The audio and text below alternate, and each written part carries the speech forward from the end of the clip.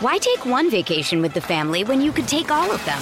With Royal Caribbean, you don't just go to the beach. You visit a private island and race down the tallest water slide in North America. You don't just go for a road trip. You ATV and zip line through the jungle. You don't just go somewhere new. You rappel down waterfalls and discover ancient temples. Because this isn't just any vacation. This is all the vacations. Come seek the Royal Caribbean. Ships Registry, Bahamas.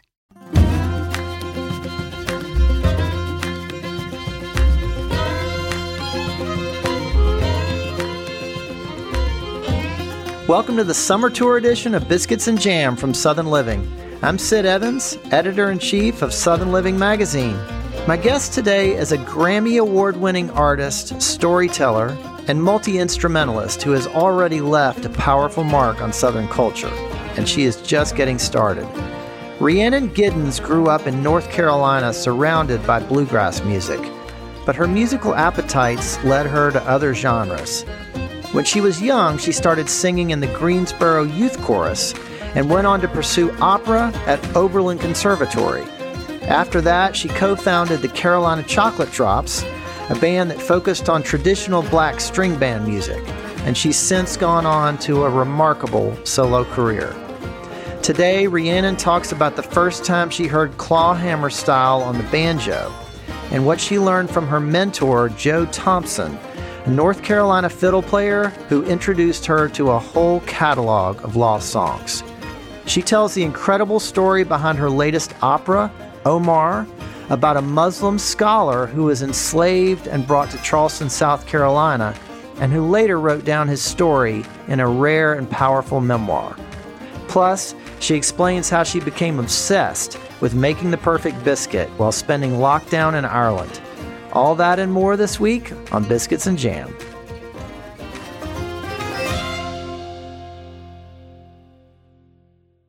Well, Rhiannon Giddens, welcome to Biscuits and Jam. Thanks for having me. It's as strange as it still is to be on remotely, but to these things. I'll get used to it someday. Someday. Well, where am I reaching you right now? I am in a hotel room in Nashville, actually. Oh, okay. You're on the road. On the road, about to head to Kentucky to do a bluegrass festival. Oh, that sounds good. I wish I were headed that way. It's going to be a little hot, so we'll see how it goes. Well, so Rhiannon, you were born and raised in and around Greensboro, North Carolina. And I've heard you say that you spent a lot of time as a kid in the rural areas outside of town. Tell me a little bit about where you grew up. Well, the first part of my life was with my grandparents, my mom's folks in McLeansville, outside of Greensboro, and there wasn't much around. There's, houses and one grocery store that I remember that was in town. And yeah, it was just, we were out at my grandparents' house, and they had an acre that they farmed, and it was a very, very rural space. It was great though. I mean, because it's a cool way to start, with nothing but trees and figuring out what to do outside. Did you grow up with a big connection to the outdoors as a result of that? I mean, not really. I didn't have a connection other than we had to figure out what to do with our day outside. So we made up games around the big oak tree in my grandmother's front yard, and we're really, really bored. But I think that that's super important. As a child, I do value that time, even though it's not like I go hiking or anything. I don't have a nostalgic connection to the outdoors, but I think it's important to spend time out there. Well, at least you weren't on a phone. Definitely not. No. And the TV was on, but it was on to game shows and stories, and it was not for us. Well, so did y'all have a lot of big family gatherings? I mean, did you have a bunch of family around Greensboro? Yeah, both sides of my family are in the area. So my dad's folks are in Julian. So we would meet up with family kind of in both areas. But then the big family reunions on my mom's sides were all in Mebane. So once a year we would go to Mebane and fish fry or whatever. It'd be a big gathering of all the Morrows. That was the family reunion that I went to. That's my memories of the big family gatherings was in Mebane. Yeah.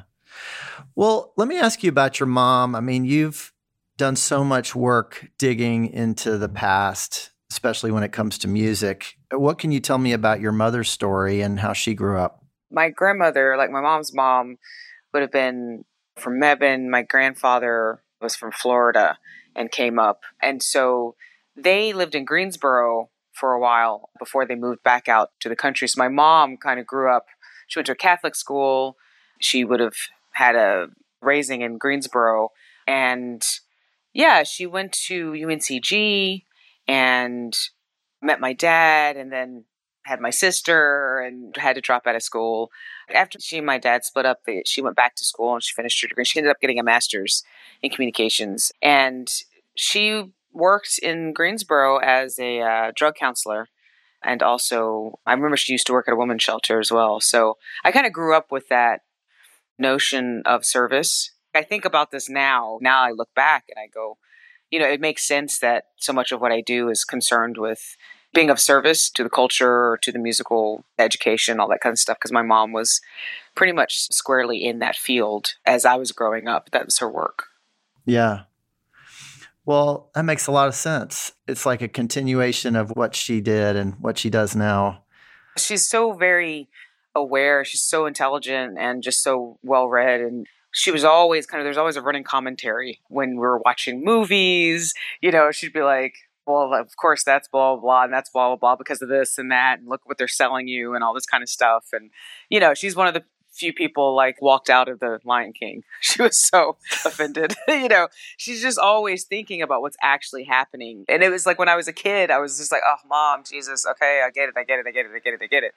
But now, of course, her voice is in my head when I watch these things and I hear myself saying it to my children. And look, I'm so grateful for that because I think, media is so dangerous. What we're being sold and what we're being told are, not usually connected to reality. And so I do value very much that she was there, making sure that we knew that perspective. So did you grow up in a family of cooks? I mean, was your mom a cook? Mad respect for my mom. She had the everyday feeding of us and taking care of us while she was working 14 jobs. She was not a big fan of cooking, but she cooked healthy meals like black beans and rice and chili and sloppy joes and stuff. She did cook as much as she needed to. But my fond memories of cooking are more probably with my grandparents. So when we'd have family gatherings, like the mac and cheese, the yeast rolls, my grandma made these amazing yeast rolls that I wish I could make today. And I'm going to recreate them one day because I can remember them so well. But sweet potato pie, these kind of pieces of family gatherings I have a really strong memory of. And you're talking about your mother's mother there? Yeah, definitely that side. I have food memories from both sides. My other grandmother would also bake and cook and good memories of her. But in terms of the real solid Southern cuisine, I have more memories from my mom's side, like fried fish and okra and stuff like that, that would have been made around any time people gathered, especially that custard mac and cheese. Oh, that sounds pretty good. Oh, so good. Oh my God. Trying to recreate that too. So I've seen you post some things about baking, and it seems like you're a pretty avid cook yourself. Is that fair to say? I'm a baker. I'm not a cook. I cook because I have to. Again, I'm in the situation of having to cook for my kids, and trying to make healthy meals for them. But baking is what makes me happy. And over the lockdown, I was in Ireland, and there's just no biscuits in Ireland. I mean, there are biscuits, but they're cookies. They're not the biscuits that we think of as biscuits. And they do scones, and they're different. And I post biscuits all the time, and people say, "Oh, that looks like a good scone." I'm like, "It's not a scone." Or I post a scone, and somebody says, "It looks like a good biscuit." I'm like, "That's not a biscuit." They're very different. And what I fell into in the lockdown was trying to figure out why they're different, how they're made. So I had to learn how to make both of them. And I got really into trying to make a really good biscuit. I became obsessed pretty quickly. Self-raising flour in Ireland is very different from self-rising flour here in the States. So I had to figure all of that out, and I'm still doing it. I'm obsessed. I buy every book on biscuits or any of that kind of stuff I can get, and I'm trying different things. So what happens when the butter's room temperature? What happens when it's frozen? What happens when you cut it in? What happens when you grate it in? I am obsessed. It's a thing. So you still haven't arrived at that perfect biscuit yet? Well, I'm going to tell you, I've gotten really, really close. I think I have a biscuit that I'm very, very comfortable with. I actually do it when we're in Airbnbs around, when I'm doing other stuff and I always buy white lily flour and I like make biscuits. It's hilarious. But I'll tell you, the recipe that I use for my fail-safe biscuits, like not my ones where I'm experimenting to see what does what, but the ones that I know is going to deliver an awesome biscuit every time, is the Southern Living recipe. Oh, I'm not making that up, because people ask me all the time, like, what, share the recipe. So I link to the Southern Living recipe. And the differences that I do are that I grate. Do you grate it in for that one? There was one difference that I made. I think you do. We freeze the butter and then you grate it in. Right. So I've been doing that, but I put the pan in the oven as the oven warms up, and it gives me these unbelievable crispy bottoms that are just perfect.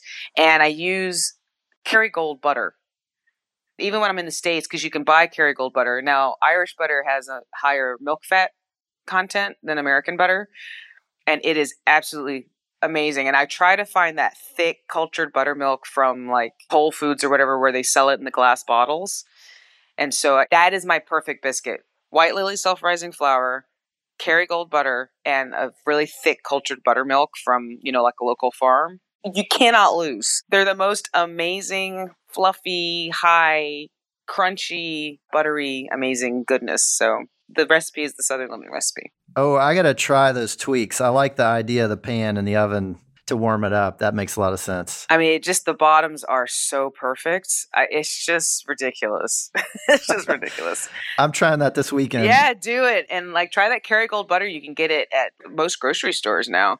It's just feel safe. If you follow the directions, grate the butter in, put it back in the freezer for 10 minutes. It's all in the technique, is what I try to tell people. You just have to make them to get better at it. That's it. You just got to make them. And that's all there is to it. So yeah, anyway, that's been really fun. Practice. Yeah, I love it. Well, so Rhiannon, let's talk music for a second. I've heard you say that there was music in your life pretty early on. I mean, like from the crib. And I know your sister is a wonderful singer. I mean, could everyone in your family sing, or was this more just sort of your generation? My dad's side is hugely musical. So my grandfather was a bluegrass musician. My uncle was a bluegrass musician. My dad was a musician. My aunt's a singer. Obviously, my sister's a singer. My cousin, my aunt's son, is a ridiculous guitar player and composer and writer. So it's just kind of like when we would be together for Christmas and we'd be singing like 4-part harmony Christmas carols and stuff. I mean, it was definitely like that family is full of music and art and stuff. Because like my other cousin's an architect, it's really interesting how you can just kind of see it, manifest in families. My mom's side, I don't know of a lot of music in that side of the family, but she's a real a music appreciator and just really very smart about music. And she exposed me to a lot of really interesting things growing up, like Andre Segovia, and she has a really eclectic taste. So between the two, it was just kind of music was always around. And so I was always singing with my sister or with my dad and my mom. We would be singing like Peter, Paul, and Mary songs and stuff in the car. So cliched, but yeah, it was just kind of part of the fabric of life. I never thought about being a professional musician. It was just like, oh yeah, I sing with my sister. I sing with my dad. My mom would never allow us to do these Star Search things, these talent show searches. She'd never let us sing. We would have to go do a kata from karate. It was hilarious. I don't know why we would wait in line, and then we would go up there and do our kata, and they would be like, thanks, but no thanks. Then we'd go home again. But she never let us do our Whitney Houston songs or whatever. I think she was just a little bit nervous about, and she was right to be, I think, a little nervous about, what does it mean for a kid to get up and perform for something like that? It's just, my parents were very much not into that. They saw that we had talent and could sing. And so instead of doing that, they put me in a youth chorus, a Greensboro youth chorus, so I sang in the choir and stuff like that. So I am grateful for that, because I feel like it kind of allowed me to find music in my own way and in my own kind of context, rather than, I think when you kind of get on stage and you're like, oh, people are clapping for that thing that I just did, it kind of skews why you're doing it if you're not careful, if it's too young when that happens. So I am grateful, even though I was I was always grumbly about not getting to do my Whitney Houston song. Sounds like Mom knew what she was doing. Yeah, they both did, I have to say. Both she and my dad. They were very smart about it. So, Rhiannon, you're known as a banjo player, though it seems like you can play just about anything. I'm guessing that in North Carolina, you probably heard a lot of banjo played by white musicians. I mean, maybe Bill Monroe or Flatt and Scruggs or people like that.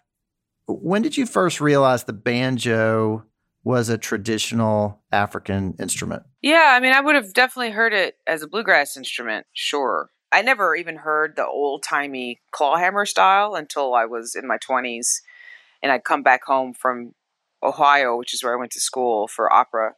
And I came back home and I started contra dancing in the area in Greensboro. And there was all these old time bands. So I started hearing round peak style banjo, old time banjo playing. And I was like, that clawhammer stuff. I was like, whoa, what is that? That sounds so amazing. So I was attracted to the sound immediately. And then just gradually, can't remember what the lightning strike was. I think I became aware of CeCe Conway's book, African Banjo Echoes in Appalachia, I think, where she had interviewed and explored these living black banjo players in the North Carolina, Virginia, Piedmont. And so I think that I started to know about it pretty soon after I started getting into it. And then it was just like an explosion of wanting to know more. And I just kept learning more and more and more. And now I know that it was invented in the Caribbean and it has all these African ancestors, but it really is truly an American instrument, a Black American instrument. And the more I learn, the more fascinating it is. It's just such an incredible history. I'll be back with more from Rhiannon Giddens after the break.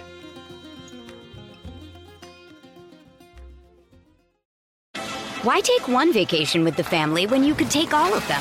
With Royal Caribbean, you don't just go to the beach. You visit a private island and race down the tallest water slide in North America. You don't just go for a road trip. You ATV and zip line through the jungle. You don't just go somewhere new. You rappel down waterfalls and discover ancient temples. Because this isn't just any vacation. This is all the vacations. Come seek the Royal Caribbean. Ships Registry, Bahamas. Mom deserves the best, and there's no better place to shop for Mother's Day than Whole Foods Market. They're your destination for unbeatable savings, from premium gifts to show-stopping flowers and irresistible desserts. Start by saving 33% with Prime on all body care and candles. Then get a 15-stem bunch of tulips for just $9.99 each with Prime. Round out Mom's menu with festive rosé, irresistible berry chantilly cake, and more special treats. Come celebrate Mother's Day at Whole Foods Market.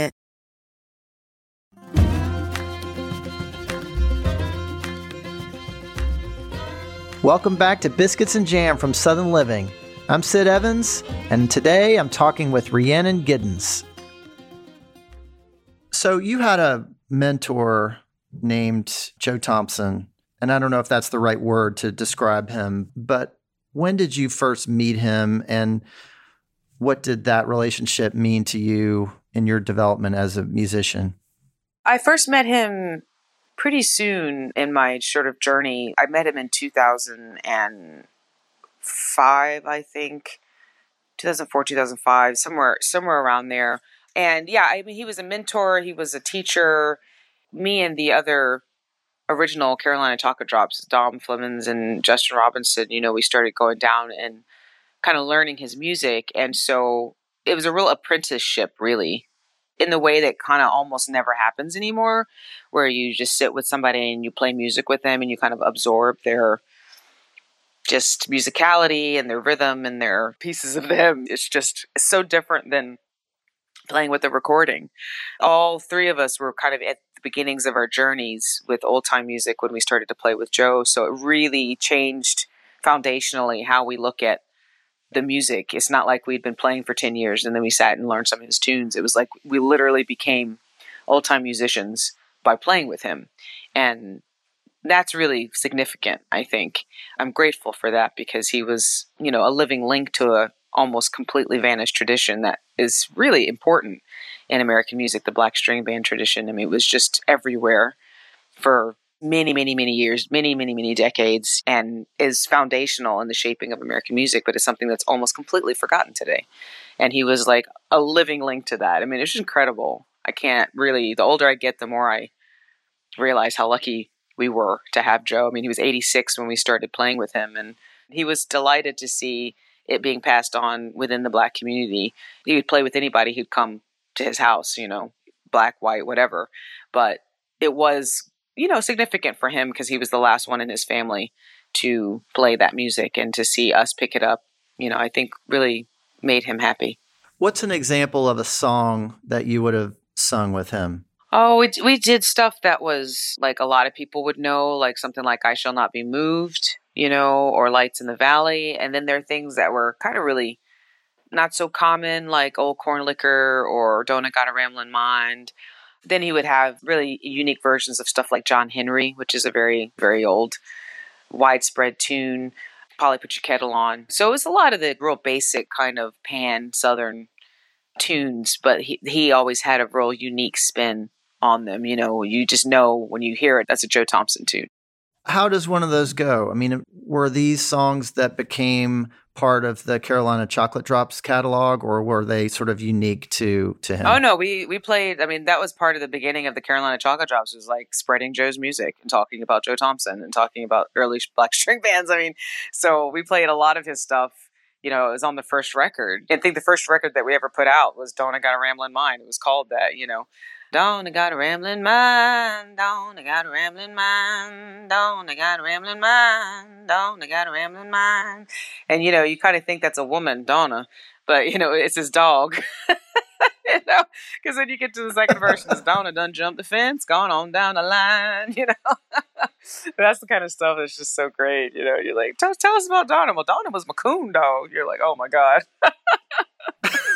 Oh, that is so great. I mean, so was this music that really came out of just North Carolina? Was it unique to that part of North Carolina? Or are there examples of this black string band music kind of all around the South? Well, the thing is that black string band music in general, like the banjo is an African-American instrument, right? It was invented in the 1600s. And it only makes that transition to white culture in the 1800s. So it is looked at as some sort of kind of foreign object for a long time. You know, when you read people writing about the banjo, like white people, like Europeans writing about the banjo. But then in the 1800s, you start seeing a transition and a transfer. So it's happening in countless areas where blacks and whites are living, you know, in the same area. It's happening in the mountains, because up until the Great Migration, like up to 1 in 4 people in the mountains were black, particularly like in spaces in Kentucky and West Virginia. And you had string band music up in New England. You had it all over what was then the United States. It was kind of the backbone of the entertainment. What was there to do? Dancing. You need a string band, and a lot of times these people were enslaved. Black people were seen as being naturally musical for various racist reasons. And so there's this kind of thing that's happening, and the banjo is sort of making that transfer in the 1800s, and it becomes a minstrel instrument. It becomes like a stage instrument and a commercial instrument. And so it's all of this stuff is happening all at once. But meanwhile, there's always these string bands happening. And then you start seeing white string bands, and there's mixed string bands. But what happens is that you just have regional variation of sort of a pan-Southern thing. These songs are kind of going back and forth to minstrelsy, back to folk music, back and forth. People travel and they take the music with them. So what happens in the lead up into the beginning of the recording industry in the 1920s is the shift in demographics, because black people are moving out of the South because of white supremacy. And they're moving in great numbers to different urban areas. And so the tastes are changing, but then also there's this idea of, you know, creating a white mythical narrative of this sort of unblemished white Appalachia that is the heart of, you know, American culture, which is not true, right? You know, they weren't that isolated. There was a mixture. There was all these different cultures that were there that go into it. And so when people start recording stuff, they start recording white people doing string band music and black people doing blues, and kind of create this artificial division where there was still like a lot of crossover and mixing that was going on really in reality, but you start just recording this, and what's recorded is remembered. So the black string band starts to die out because if you want to go get recorded, whatever, anyway, so this is, I'm trying to encapsulate it, but you would have had like all of these people everywhere doing different versions of these songs. Joe's people were in the Piedmont, and there's a different feel to like Piedmont music than to say music in the western part of North Carolina or the eastern part. They're all different styles and things. And Joe was just part of a family that for some reason there was this kind of holdover where all the different communities around had sort of abandoned that idea of community dancing. Community dances, white square dances, black square dances, and there's one community dance band that plays the music for everybody, and that was the Thompson Family Band. And this would have been the case all over the place, like a generation or two before, but it started dying out. And for some reason, in Mebane, it continued into, say, World War II, with the Thompson family. And then after the war, his brother moved away and the dances kind of weren't happening anymore. And then he starts to become a performer when he's rediscovered. But we're just lucky that we had Joe, because it could have very easily died out. Yeah. And his family too, if he hadn't picked up the fiddle, for example, or whatever, if his family had moved away. So we're really lucky. It was just this link to such a vibrant tradition. I gave a little snapshot of it, but it can't really dig into it here in the podcast. But there's just so much to learn and so much richness to that music. So yeah, it's great to have that connection. What a story. Well, Rhiannon, I want to switch to opera for a second. I was very fortunate to see the premiere of Omar. Oh, cool. The opera that you wrote when it premiered in Charleston. And the story is about a Muslim scholar from Senegal, or what's now Senegal, who was captured and enslaved and brought to the city of Charleston. And he ended up escaping to another plantation in North Carolina. And then he wrote a book about his journey and his faith, which makes it an incredibly unique document. When did you first become aware of this story? It was at Spoleto, actually. I was performing there with my band, and Nigel and Nicole, who are head of, the artistic programming there, asked me, have you ever heard of Omar Ibn Said? And I was like, who? They hipped me to it, and I looked him up, and then when the opportunity came, I think Nicole sent me this email and was just like, what do you think about writing an opera about Omar? And I was like, let's do it. I didn't know what I was doing. I didn't know what I was getting into, but it's such an important story. I mean, it's the only document that we have of an enslaved man writing his story in Arabic. He was illiterate and he was incredibly intelligent. He was 37 when he was captured. I mean, it's really hard to imagine. 37 years old, and he lives to his 80s in a totally foreign land. So it was just a really intriguing story, and I didn't know what I was getting myself into, thankfully, or I would have said no. But that is one of my things, is I throw myself into the unknown, and it makes me really figure out what I'm doing. And it's been an incredible experience of, 5 years of stress and and also joy. There's been a lot of real creativity that has come around doing this project and trying to sink into his story. Well, the opera was incredible and such an experience to see that. It almost seems like your whole career kind of led you to Omar. I mean, you studied opera when you were at Oberlin, and you've also spent a lot of time studying slave narratives and putting them to music. What was it about the form of opera that made it such a great vehicle for this story? Well, it's such a massive story, when you think about it. It's really massive, and opera can hold that.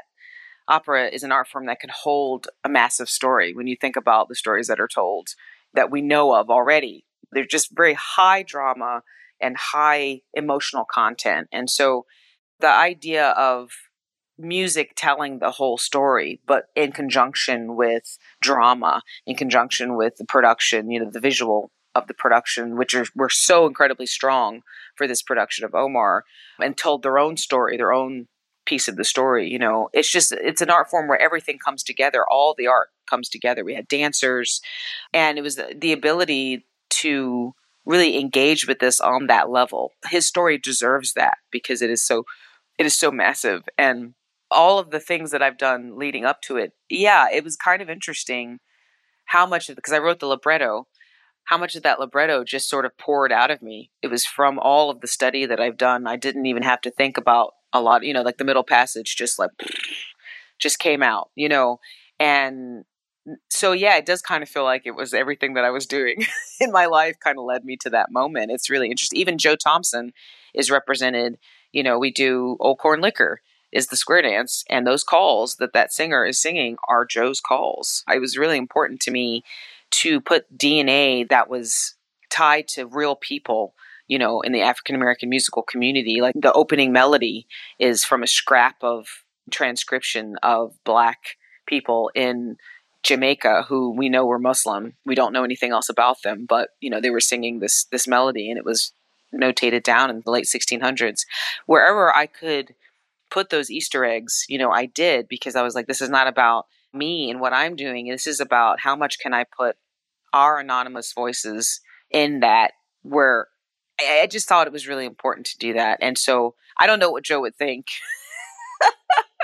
if he was able to see this, if he was still alive. He would probably be a little nonplussed, but I'd like to think that he would be tickled by hearing an orchestra play Old Corn Liquor, and to see these people doing the dance. I mean, I thought the chorus, I actually worked with them to do the dance. We had a lesson, called a dance. I taught them how to square dance, and they just looked so real and so good. And I wanted to make sure that these different aspects of Black culture that people don't know were part of our culture, were represented in his story, as we think about how Omar was coming into this world that he had never seen before. What part of that world I wanted to make sure was that. Well, it's just such a spectacle, and it's a beautiful piece of music, and I'm so glad it's going on the road. I think it's going to be in a number of cities, so I hope people get the chance to go see it. It's really something special. Well, thank you. I'm really delighted to hear the response has been really strong, and it will be in Chapel Hill in February of 2023. So that's the closest Southern performance at this point. So that's exciting. Yeah, but it'll be in a lot of cities around. That's great. Well, so Rhiannon, I interviewed Amethyst Kia not long ago, and I was talking to her about your collaboration on Our Native Daughters, which also included Allison Russell and Layla McCalla. And I'm just wondering if you can take me back to the first time that group sang together and how that happened. I was in charge of this project for the Smithsonian Folkways label, and had this idea of investigating and excavating this music around the time of slavery, and brought in those ladies who I knew, each one of them obviously in different ways. And we just got together to make the record, and it was just so incredible and amazing that this idea of becoming a band, to tour it and stuff just kind of came out of making the record. It was not my intention. It was just so strong, and we all play instruments, and it was just like, why not? Why can't we do this? And it was just really magic. There's no getting around how magical it was to play together. And that project, I think, was a really important project just on its own, but to see, I think it also kind of lifted people in a timing that was just really perfect for their careers. I think it opened the doors, especially for Amethyst and Allison. I think it made a lot of people aware of them in a way that really set up things for them to, they just took off, it's incredible. I'm so pleased. It's not like it's Native Daughters is the reason that they're taking off, but it was a great kind of preparation pad, I think. And they're doing so amazing. Well, I hope y'all will get back together and maybe do some more touring, because it's a really special thing when that group comes together. It is. And I know that when people have had a moment to do their second records and cement their solo careers, I know that we'll all come back together. We do have a performance at Carnegie Hall in Stern Auditorium in November of this year, and that's really exciting. So we're really going to gear up and blow that out. It's going to be awesome. We're going to blow out Carnegie Hall. I have no doubt. Well, so you won a Grammy last year for your album, They're Calling Me Home. And there's a wonderful song on that album called Waterbound, where you keep coming back to North Carolina. What's the story behind that song? It's an old song. It's an old song from like the 20s, and it's about a flood. And I've known it for a long time, and it just reflected how I was feeling. You know, I was locked down in Ireland, surrounded by water, couldn't go back to my birth home. And it was so funny because I sent it to the head of my label, David Bither, and he was like, "Did you write this?" And I was like, "No." It's just so appropriate, you know. It was just like perfect for that moment of like, I just want to be home. I just want to be home, and I can't be home right now. And we did that with a great, it was me and of course Francesco, my partner, but we found this really amazing groove with this Congolese guitarist who lives in Ireland, who was also locked down in Ireland too. He couldn't go home to where he was from either. And so there's three of us expats in this farmhouse in the wilds of Ireland, like performing the song about being homesick. You know, it was very meta. Rivers up and I can't get across. Rivers up and I can't get across. Rivers up and I can't get across before the water rises. Waterbound and I can't get home. Waterbound and I can't get home. Waterbound and I can't get home down in North Carolina. Well, it's a great song, and I love the North Carolina reference. You could feel the, you know, kind of, I don't know, longing for home in that song. Yeah, it was very real. Well, so when you're not writing operas or producing albums, you're also working on children's books, and you've got some projects in the works. And I just wanted to know, what has that creative outlet done for you that you can't really find in producing music?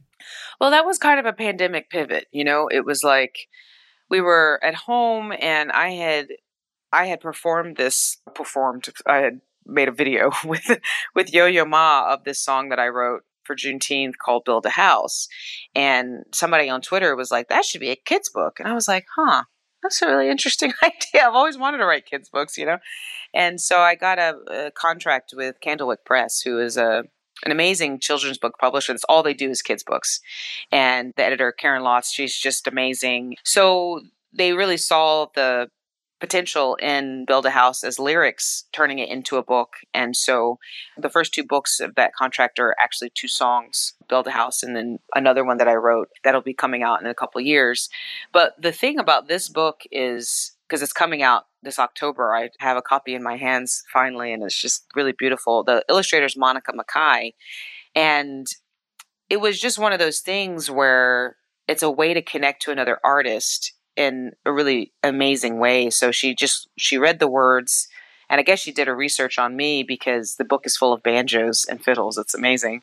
She came up with this story that just fit the words so beautifully and illustrated it. And it's just like this little family and this little girl. And it was such an incredible experience to look at another artist's response to my art.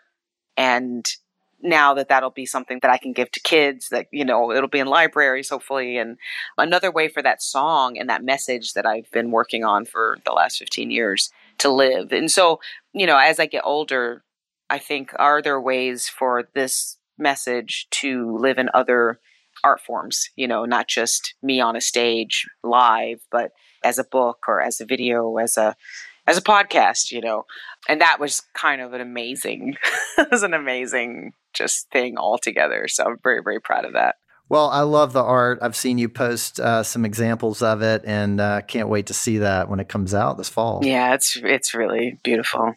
Well, Rhiannon, I just have one more question for you. What does it mean to you to be Southern? It means, you know, embracing the fullness of everything that I am, because I feel like I represent what the South is, which is a mixture of things. And I think that's where our strength is. And as I grew up as a mixed race person in a society that demands that you check a box, right? I have many memories of, like, you know, do I check white? Do I check black? Do I check other? Like, none of these things are true, you know. as I tried to make sense of who I am, really the music kind of rescued me and my identity as not only a musician, but a Southern musician and North Carolinian musician. And the music shows all of the influences mixing and becoming this really beautiful thing. And so I could kind of step into that identity of, I'm a result of a lot of years of hard things, a lot of years of beautiful things. And ultimately that mix is what being Southern is. Well, Rhiannon Giddens, thank you so much for being on Biscuits and Jam. Thank you for having me. And now I really want to go make some biscuits. Yeah, keep working on those, okay? I will. No worries there.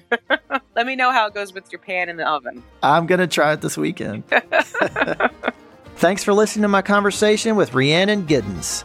You can check out her latest album, They're Calling Me Home, wherever you get music.